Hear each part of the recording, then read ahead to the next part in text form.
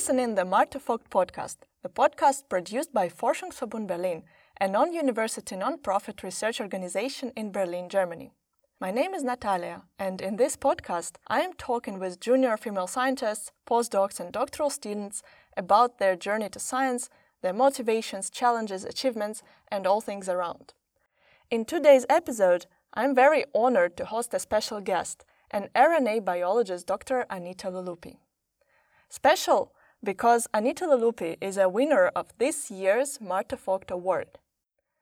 Martha Vogt Award is granted annually by the Forschungsverbund Berlin to an outstanding early career woman scientist active in a field covered by one of our institutes. Anita studied biology at the University of Crete and biomedical sciences at the University of Amsterdam. She has completed her PhD at the Max Planck Institute for Molecular Genetics. Currently, she works at the Berlin Institute for Molecular Systems Biology at the Max Delbrück Center for Molecular Medicine in the Helmholtz Association. There, she is involved in several different projects that revolve around post-transcriptional gene regulation. In this interview, Anita tells about the main results of her doctoral thesis and the importance of fundamental research in biology. She also reflects on her time as a doctoral student and shares how she dealt with an overwhelming workload and what lessons she learned from it. Enjoy listening.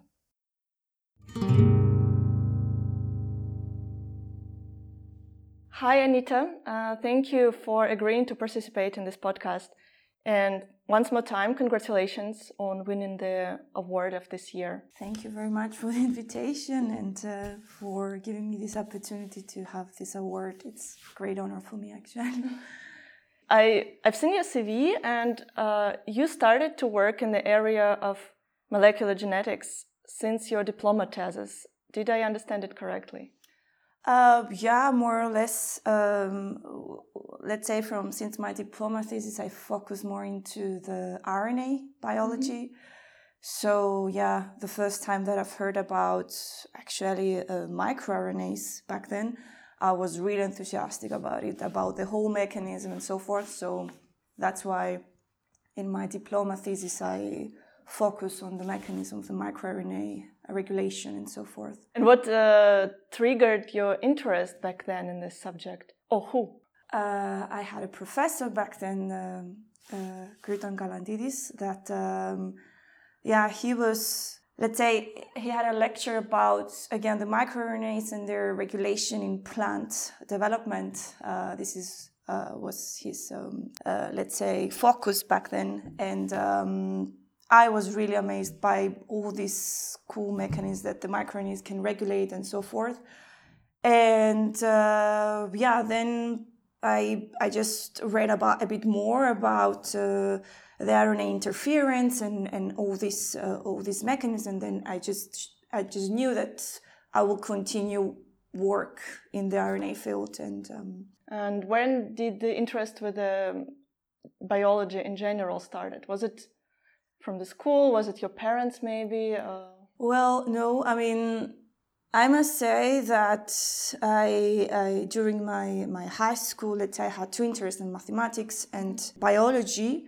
And in Cyprus, where I grew up and I finished my high school, you were promoted mostly to either go to a Greek university or go to a UK university. I was at the same time trying to prepare for the mathematics and the biology because I was keen for both of them actually. And then at the last moment of my decision, let's say, because I had two positions, one in UK and one in Greece, I said, okay, I'm going to go to study biology because I felt like there are more things that I can do there. Mm-hmm. And of course, mathematics are everywhere and I can learn them. I mean, you can apply also mathematics in biology. Exactly. So this is how more or less I started.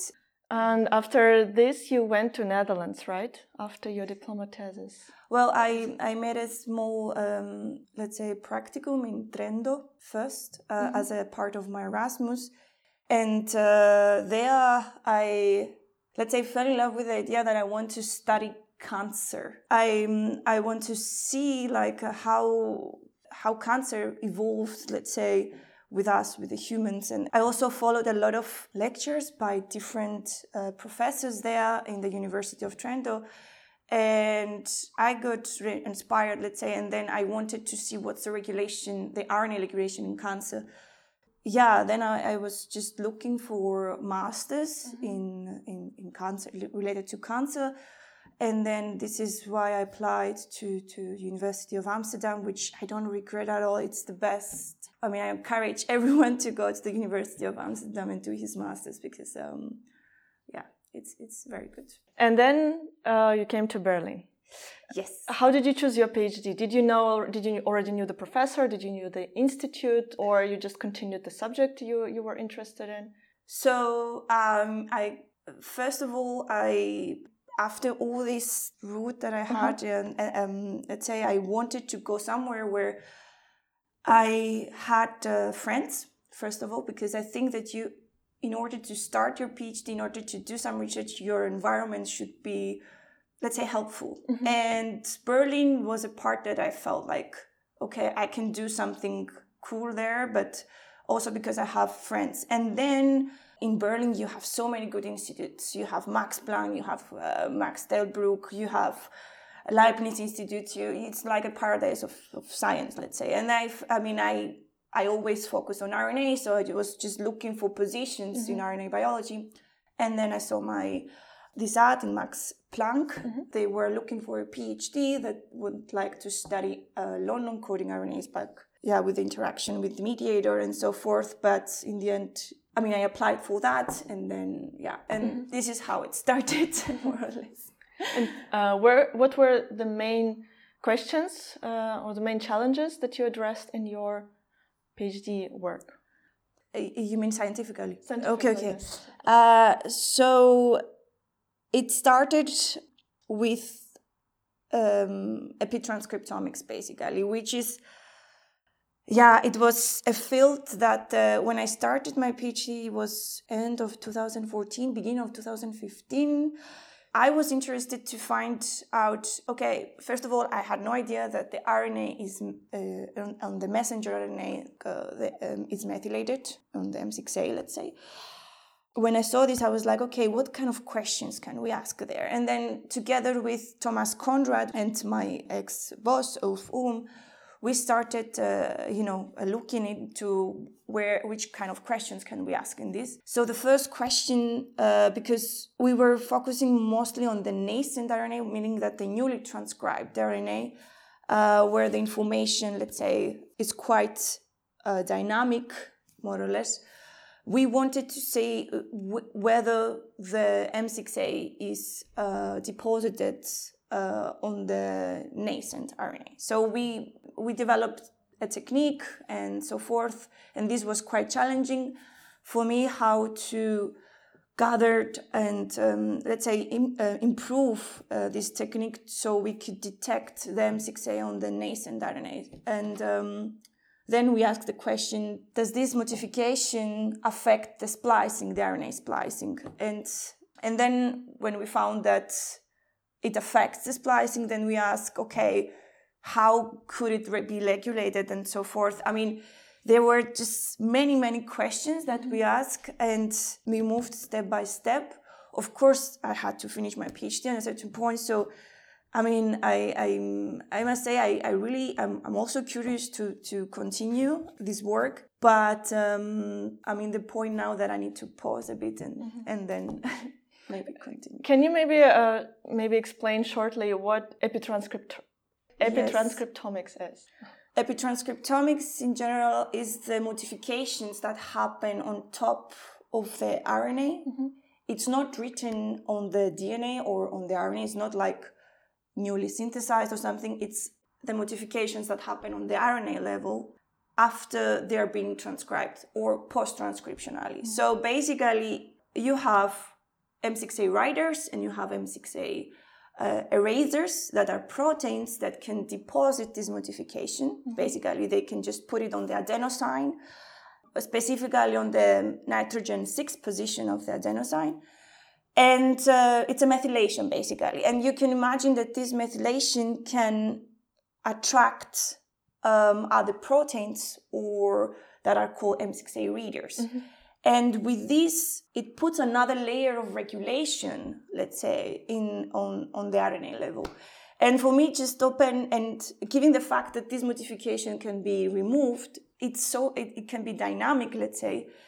And it's this field, it's so new, like it's literally, as far as I know, this modification has been found in the 70s, but in 2012, we just started to work on it because the technology was there.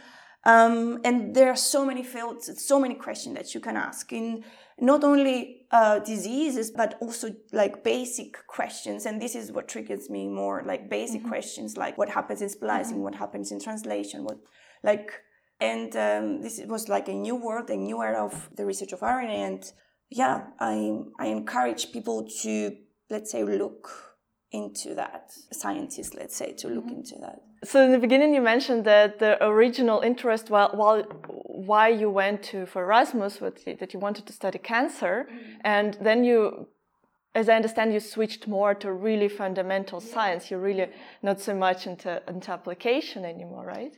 So, well, the University of Amsterdam, why it's so cool is because it gives you the opportunity to work in really or 2 or 3 projects if you want. So the first research project that I was involved in was link RNAs and senescence, which is part of oncogene-induced senescence, which is part of, let's say, tumor suppressive mechanism of cancer. And then I got my second internship, let's say, in my master's. I was most into completely different field. That there I learned about piRNAs and zebrafish. So it was really like completely different. But there I appreciate the fact that the research that is focused on basic questions is necessary in order to answer questions in cancer, in diabetes, in virus infections. Because if you can imagine, it's the same, the mechanism is there. So it's really like you have the same mechanism that a cell, let's say, uses to develop or to differentiate or to proliferate. The same mechanism is applied also to cancer, the same, or to, in a slightly different way, of course, but they use the same tools. So if we don't understand how the wild type, let's say, the basic stuff, we will not be able to interpret why and how this mechanism or these the other questions related to diseases. And that doesn't mean that I don't want to focus again back into cancer or something, but I felt like I want to move a step back first, which is not back in life, but in the process of development, and see to understand it deeper. Exactly.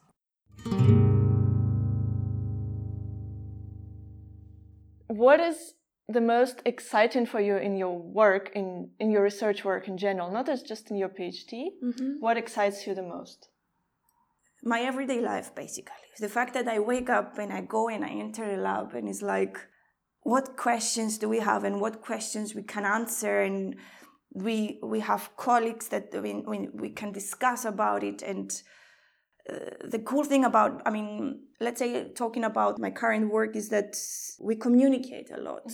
And we can say ideas about, we can discuss about our ideas and how to answer. So we are really like creating, let's say, BIMSB created a nice environment for science. It's very important to have good colleagues, to have inspiring colleagues and have an inspiring environment that basically allows you to develop your ideas. And then they have so good instruments there. It's cutting edge technology there. So you can basically jump in and say, okay, we can answer these. And then for me, it's really like, oh my God.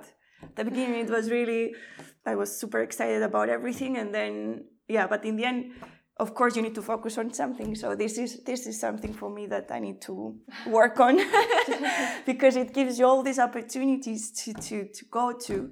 But this is what excites me more, is that I really like waking up and going there and pipetting. And then also now I'm in a computational group. And one of the reasons why I entered this group is also because I want to learn to code, to analyze more, because my PhD didn't have the time to learn this. I did have, because I really work closely with a bioinformatics woman that she's also a very good friend of mine, and without her, this PhD would never be done. She's Evgenia Adini, and she still encouraged me to move on and learn, and I really thank her for that. And so now I can ask the question knowing how I will analyze it. It's very important, this I've learned from her first, like to put your question, to ask your questions in a way that your output can be used for statistical analysis, for anything like artificial intelligence, whatever you want. But it's really like, and it's just gives me many doors.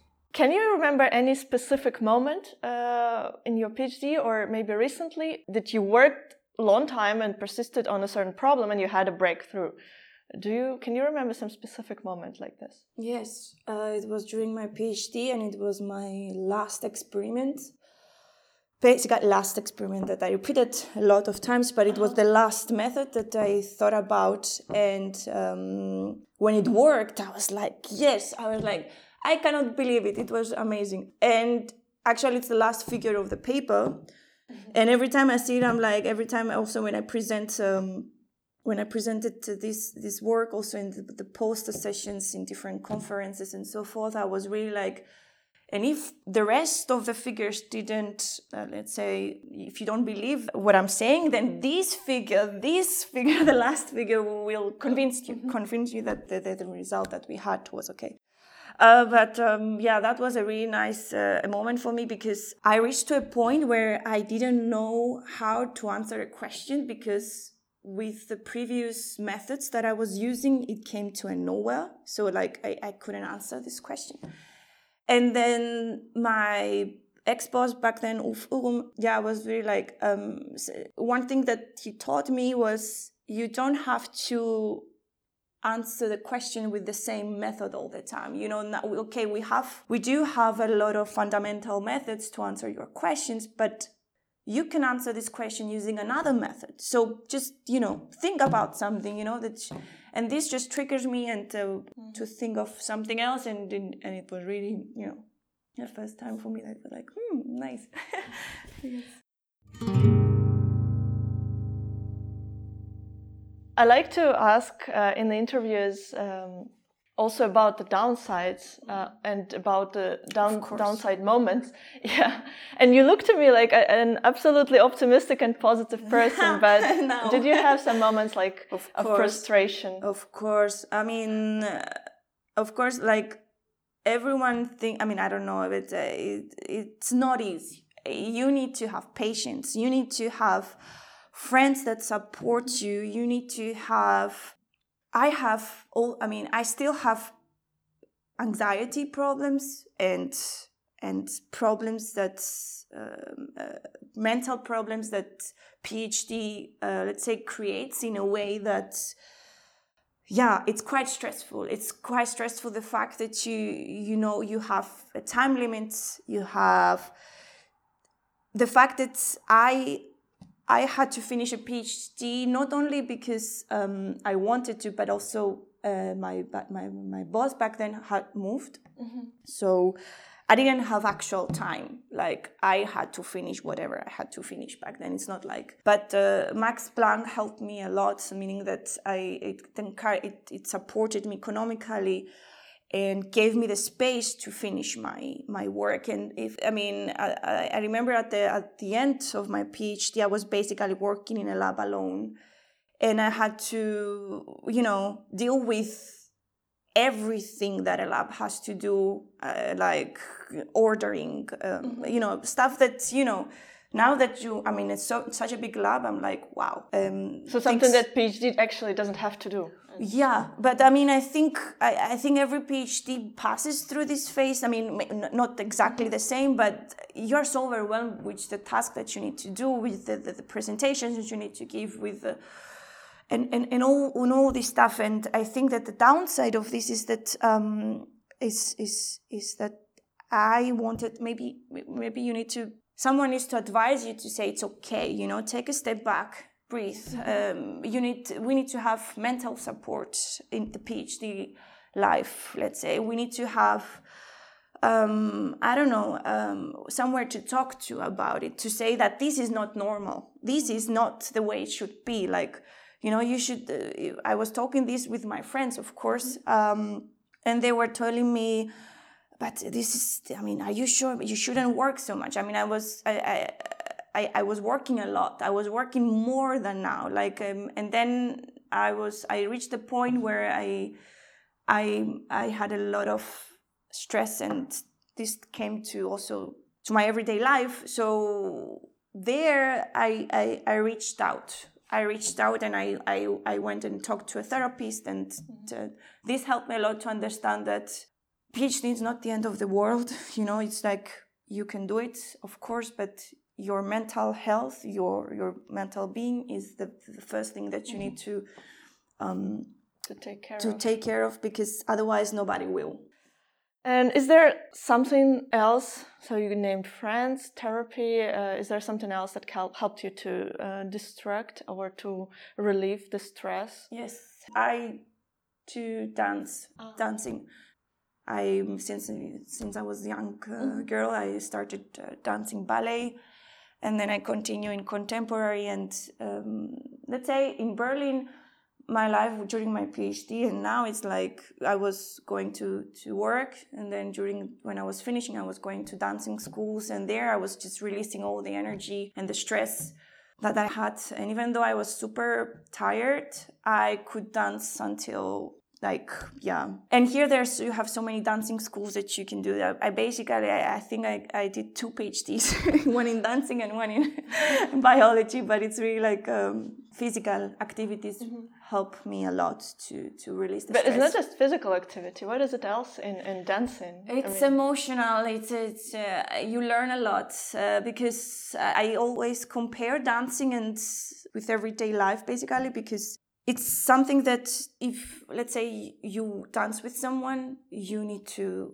listen and follow at the same time. So basically, I learned there physically, let's say, how a good leader should be. Like, a good leader should also listen. Like, otherwise, you are not a leader, because you cannot just drag your partner everywhere you want. I mean, this is one thing. And then when you just put it into the science world, let's say, yes, the good leader is a good listener. He or she needs to listen to the PhD, to the group that it has. And of course, to be interactive, to be always alert. I mean, and for me, this is a good paradigm metaphor, or that you can paralyze.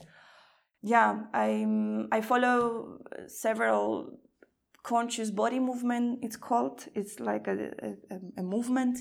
And there I learned a lot about everyday life as well, like how do you behave with your partner or your colleague. Like, you don't have to force things, you travel together or whatever. It's like, yeah, it's something that for me it's inspiring, because if you work all the time into science, then you are just so into it, and then you forget, you just need some outputs from the other side of the world, let's say, which is really not nice to say, but yes, if you are every day in the lab doing nothing but that and reading science, and then you need some other output, you need some other feelings, emotions, you need activities, so an interaction with people.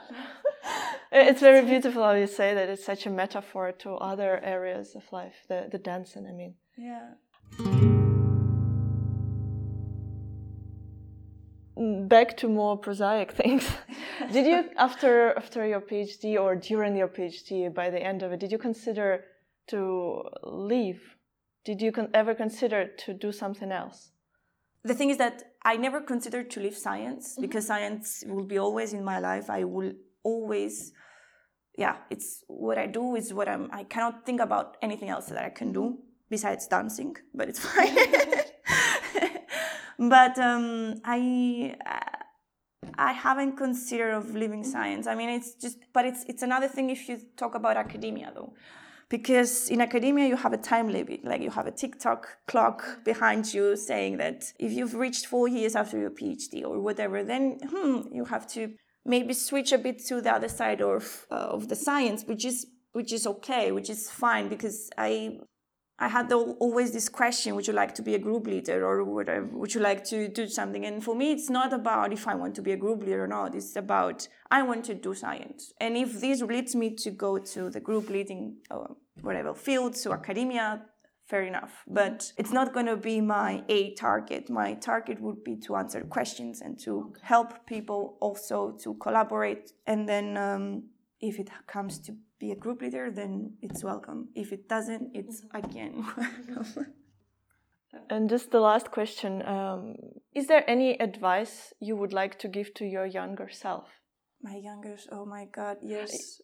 So many advices. Okay, let's say one, Yes. main one. I mean, I know that I would not listen, but I would say to her, don't work too much.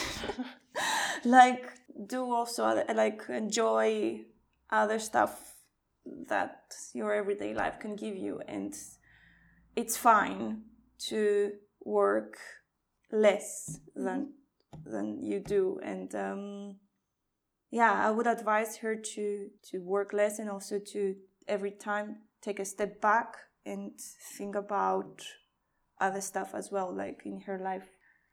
And enjoy science much more, because if you work too much and you work too much into science, then you are not enjoying it so much. And this is one thing that if you just open your eyes and see what also the science gives you, and doesn't have to be always on your PhD. It's just science is everywhere. So now I have the time to do it. That's great. Thank you very much. It was a very nice discussion with you. This was the 6th episode of the Martha Vogt podcast with the Martha Vogt Award winner of this year, Dr. Anita Lolupi. There are still more episodes coming. In the next one, I am meeting a doctoral student of the Leibniz Institute for Crystal Growth.